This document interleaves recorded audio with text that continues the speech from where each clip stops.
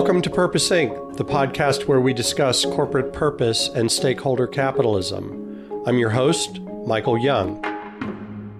My guests today are Balaji Ganapathy, the Chief Social Responsibility Officer at TCS, the big IT consulting firm, and a longtime friend of the podcast. Welcome back. Welcome back, Balaji. Thanks, Michael. It's a pleasure to be here again. Excellent. And our other guest, Elliot Roth, the founder of Spira, a startup that creates industrial chemicals using carbon negative genetically engineered algae. Hope I got that out right. Elliot, welcome to the Purpose Inc. podcast. Thank you so much. It's great to be here. Fantastic. So lots to talk about. And Balaji, I thought we'd lead off with you. And if you could give us a rundown on this year's Pitch for Purpose. This is the second time we've hosted the winner of this competition. So just run us through this year and maybe anything else you're up to. I know it's a huge topic, but anything else you're doing in sustainability and social responsibility at TCS, would love to hear it. Thanks, Michael. It's a pleasure to be here again. And I think today is about celebrating Elliot and all of the incredible social entrepreneurs who are fighting the good fight and helping us advance our mission as society to make the world a better place. It's really gratifying to see the kind of response that we had for the Pitch for Purpose competition this year.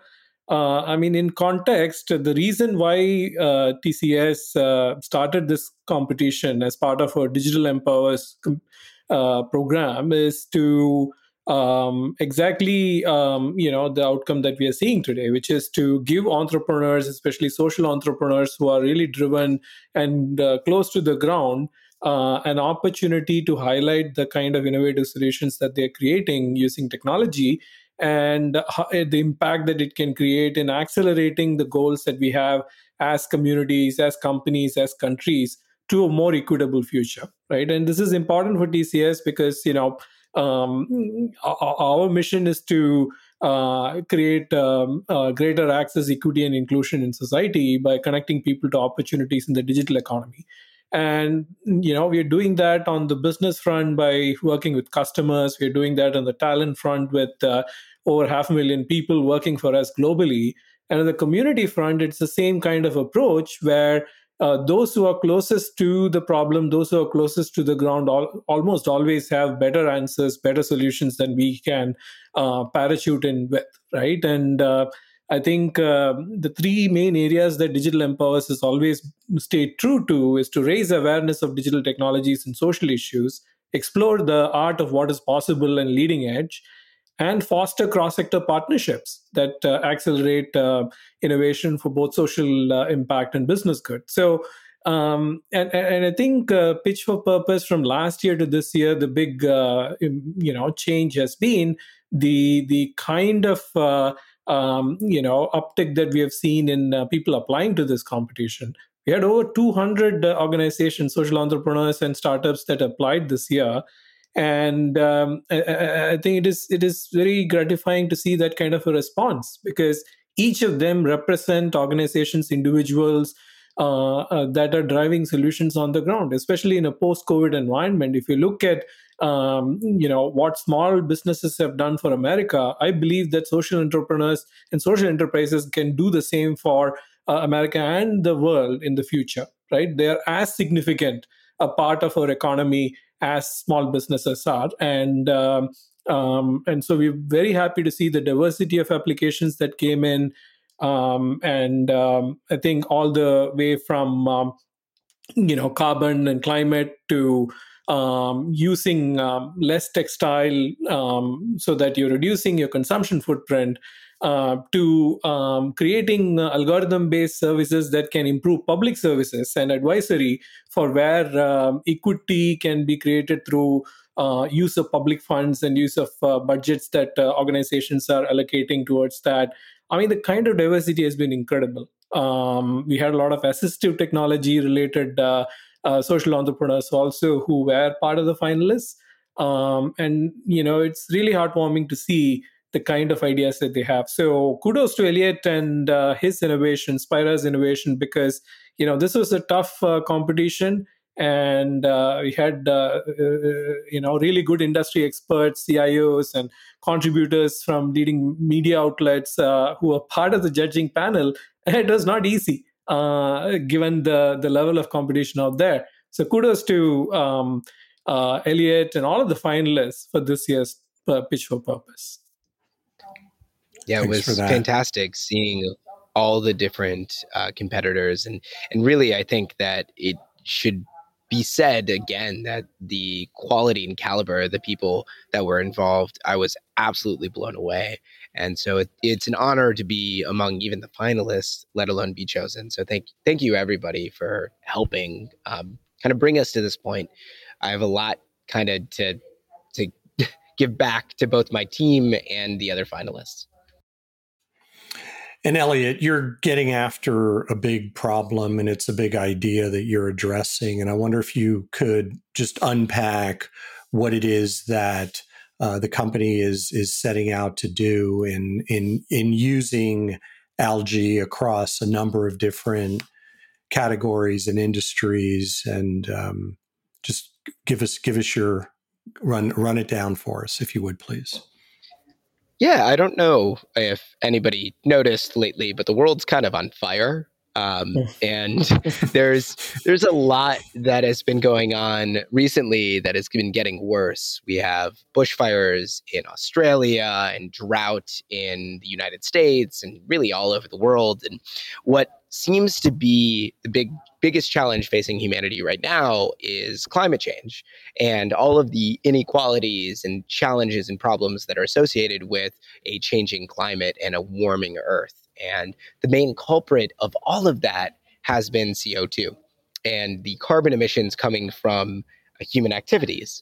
And so when you look at the global supply chain, one of the fundamental challenges and problems that we have with the supply chain is that the basic raw materials that we're using, no matter what we do, are emitting CO2.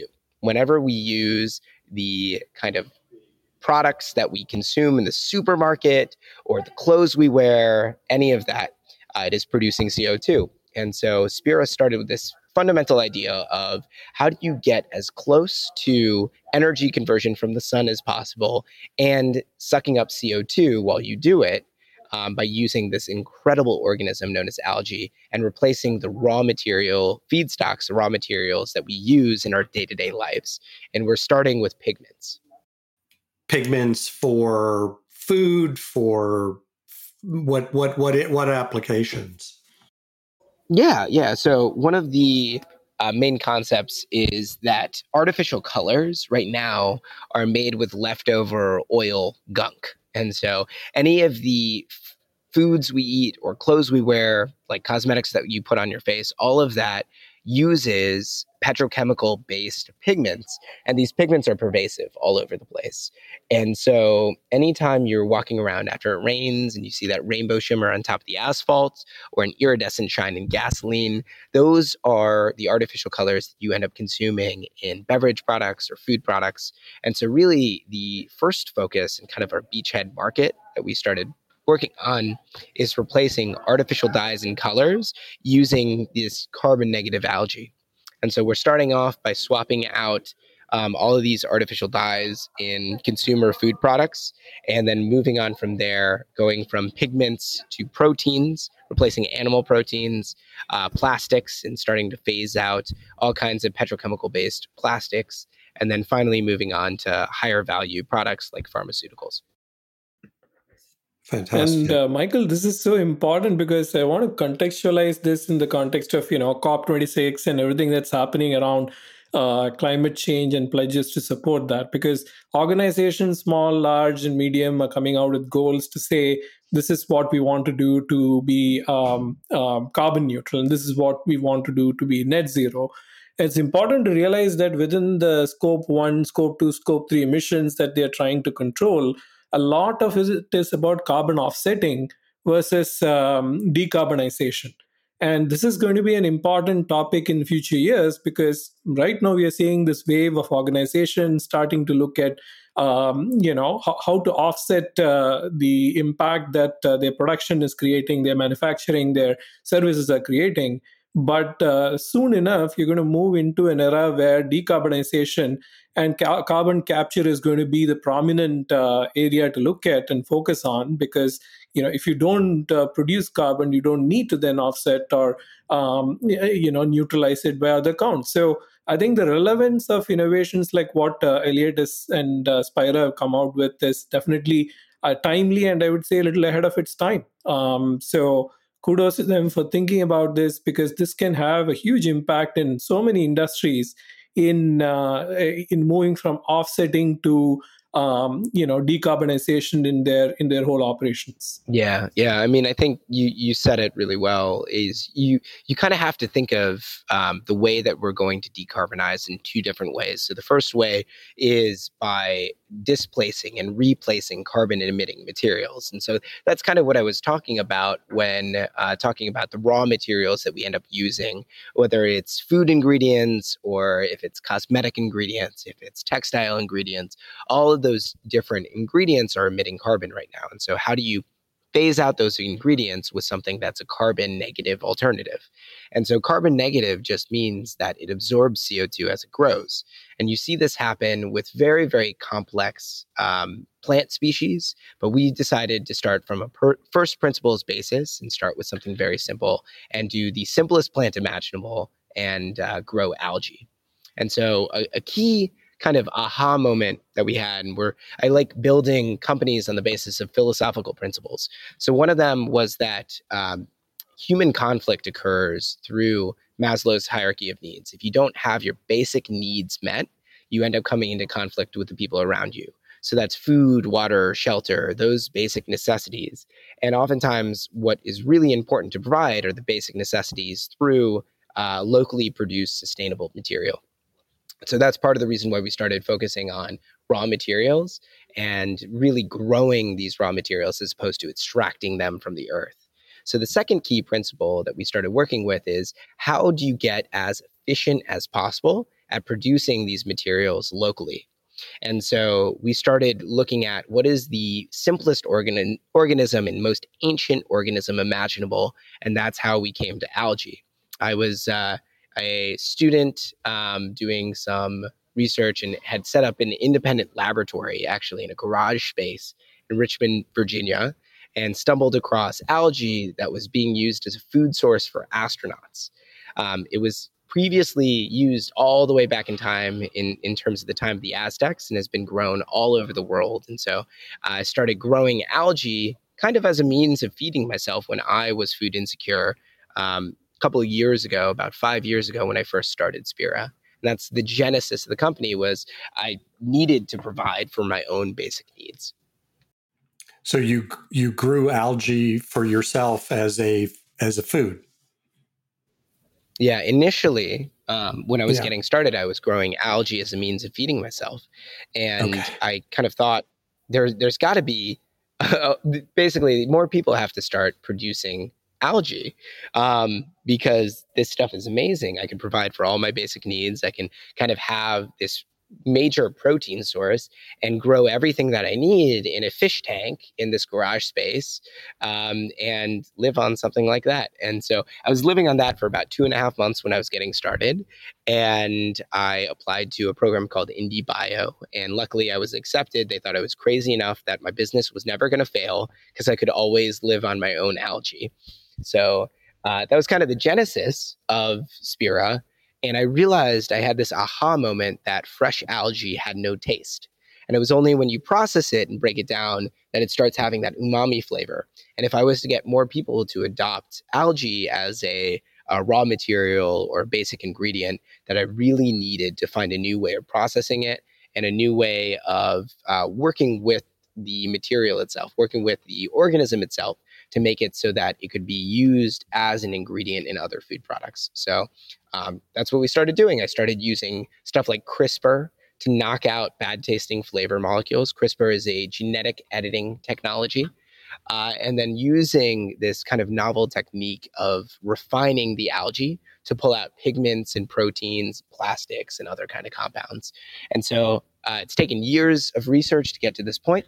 But now we have a number of different products, and we're about ready to release some more pigments, protein ingredient for the food industry. And I have a team of about 7 and 10 to 20 contractors. And we work with a number of farmers all over the world to actually grow our algae and absorb CO2 while doing it. That gives really new Michael, meaning. Oh, go ahead.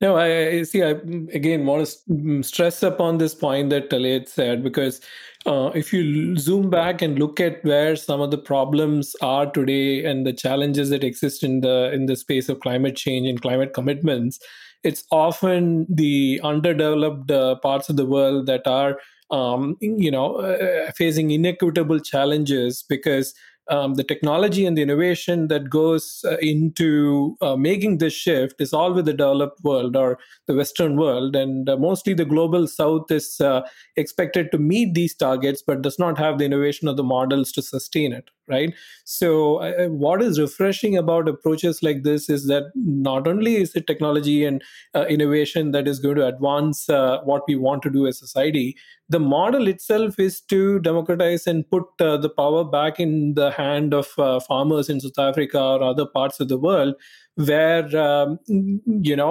sustainability, their income, their community growth is not going to get stunted as a result of these advances, right? So that kind of models, I think, are refreshing and more needed as we make pledges as countries and as society to achieve our climate change targets.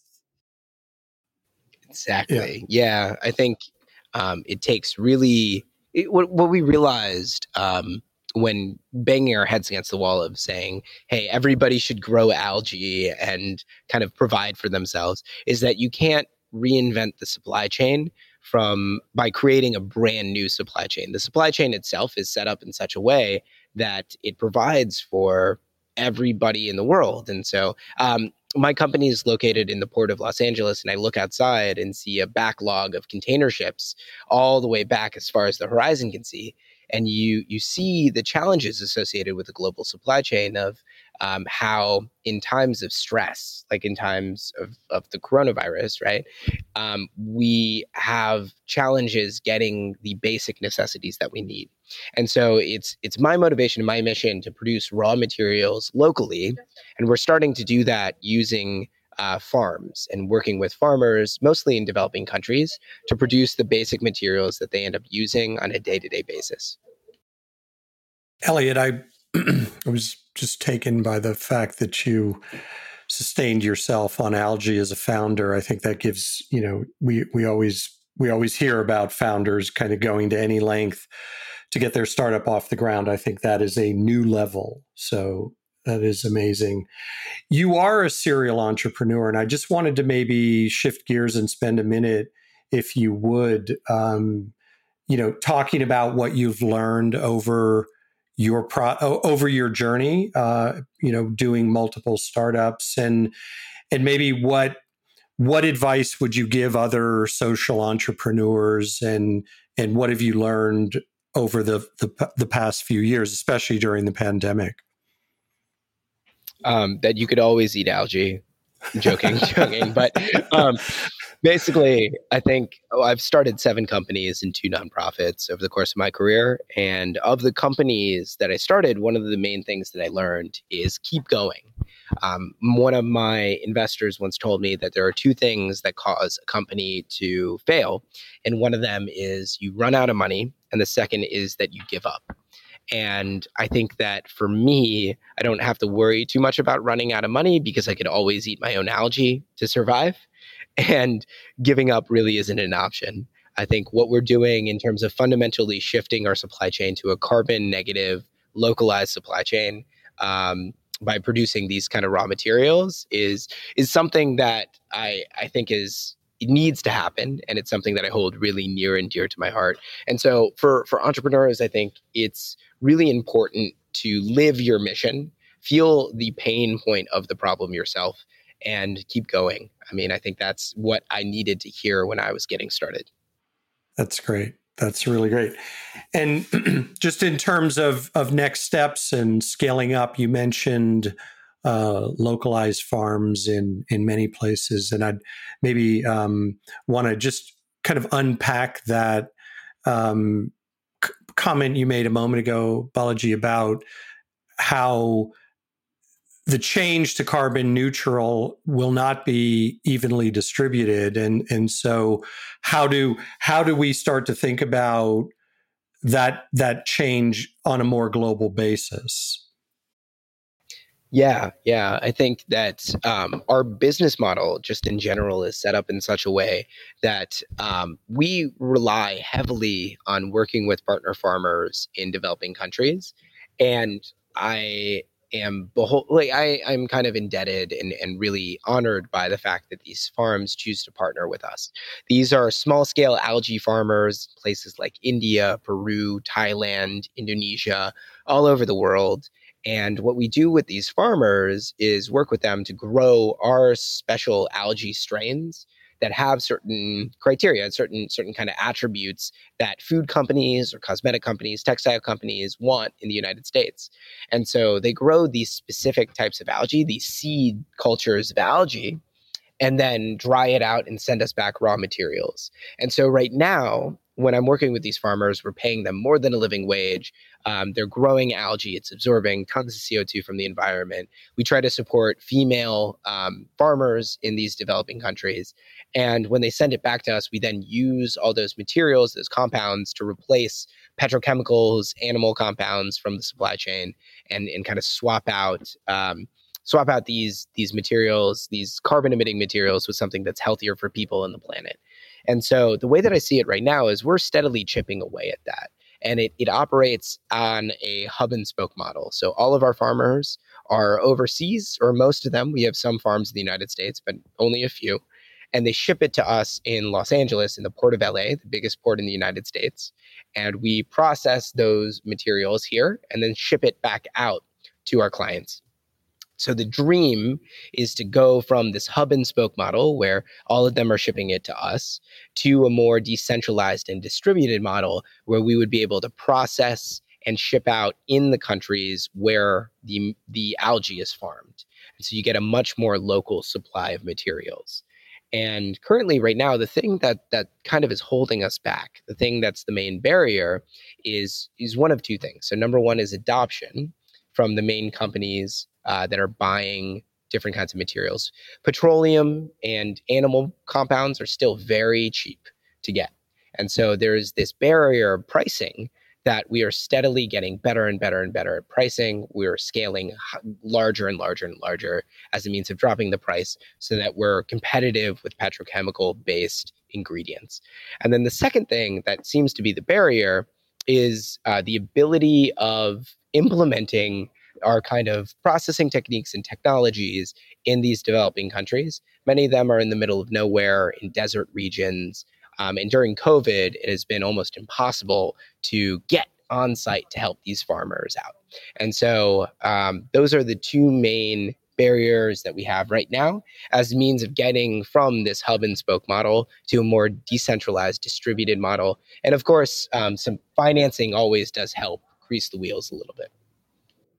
And that's where exactly, Michael, to your question, where we want to play is to elevate great innovations, great founders and companies like Spira, and provide them the opportunity not just to win prize money, which is notional, but have the opportunity to work with some of the best technologists and problem solvers in the world at TCS over the next year. And, the 2020 finalists, not only Simba, who was the winner, but all 6 companies benefited from the mentorship and support that our business leaders, our technology and domain experts could provide over a period of time, and are able to, especially at the stage of the growth that they are in, accelerate that through those interventions, right? So that's our goal, to demonstrate that with the right kind of support from private sector and other participants, social entrepreneurs and social enterprises can really substantially scale and provide very nimble solutions that can drive change. I mean, I'm really encouraged by Elliot and what he's doing at Spira. Similarly, if you look at the story of other finalists like Shelley Su, who is a founder of SXD, her invention is also using less textiles to produce the clothes that we all wear, but using climate refugees to support that in Bangladesh. So there is that model of paying it forward. And, as Elliot was talking about the supply chain and how to not change the supply chain, but to reinvent it in a way which is more equitable. Another of our finalists, Cass Vita, is doing the same with cassava, which is a vegetable that's grown a root vegetable that's grown in many parts of the world, but especially in Africa, and using preservation techniques to help farmers increase the time that cassava can be utilized to convert from raw material into finished products of different kinds. So the spirit of a lot of the social entrepreneurs who have come through this program is very similar. It is to create equitable futures, which is very much in line with what TCS we want to see in the world. So, my call to action to organizations is, and there are a lot of organizations doing terrific work in this space. And finally, I do want to leave on a high to say that while the E and the G of ESG has got a lot of focus in the past several years, I think the S of ESG is really where social change can occur. I'm not saying any of this is in isolation, but I think we have underappreciated the social impact that can be created by businesses, large, small, and medium, and social entrepreneurs for the way we want to envisage a new future for ourselves, whether it is for 2030 goals, 2050 goals, or beyond. I think that's a big part of the answer. And I believe that at TCS, we're just playing a small role to elevate that and amplify that so that founders and organizations like Elliot and Spira can really leapfrog to the next level. So to the social goal and that effect, I think that it's very difficult to convince people to shift from the pre-existing habits that they have. And so I'll give an example because I'm a biologist. The fat cells in your body have a lifespan of about 7 years. And so what that means is that if you are to minimize the number of fat cells in your body, not just grow or shrink them, if you go on a diet for a short period of time, what ends up happening is your fat cells shrink. But if you're to actively make sure that you have less fat cells over a period of time, it takes 7 years of consistent dieting and lifestyle change in order to diminish the number of fat cells in your body. And this is an alternative version of malnutrition that we're talking about, not like the lack of proper nutrition, not the lack of the basic necessities, but an overabundance of the wrong kind of inputs into somebody's body. And so when somebody goes on a diet, it's pretty easy for you to get fast food or to have a dip in your willpower over the course of those 7 years.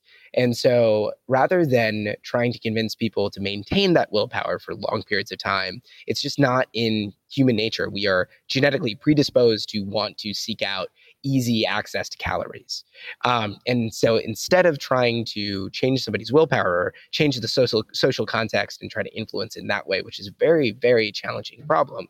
Instead, if you replace the raw ingredients that are in fast food, as an example, or in the grocery store items, rather than poisoning our bodies when we consume just the basic necessities that we eat on a day-to-day basis, instead we'll start influencing positive human health outcomes. And that's what I'm really excited about, is convincing these larger companies to start phasing out the more harmful petrochemical, animal-based compounds and ingredients they use, starting to replace it with carbon-negative algae ingredients. And so in doing so, helping both from a planetary impact perspective as well as a human impact perspective. That's fantastic. All incredible. And I just really love the globalization and the localization of innovation that I know TCS has been working on for many, many years. And Elliot, to hear your your application is really, really exciting. So we are going to have to leave it here, gentlemen. I very much appreciate you both coming on the podcast. Thank you so much. Of course. Yeah, anytime. It's a pleasure. And I thank TCS, Balaji, all of you for everything you've done. And I'm very excited to work more with you in the future. Absolutely. Such a pleasure. And thank you, Michael, for shining a light on, great innovators like Elliot and Spira. Thank you for that. It's been a pleasure to come back and talk through this. Thanks to both of you for being on the podcast. The Purpose Inc. podcast is a production of Actual Agency, helping innovators communicate in a changing world. More at www.actual.agency.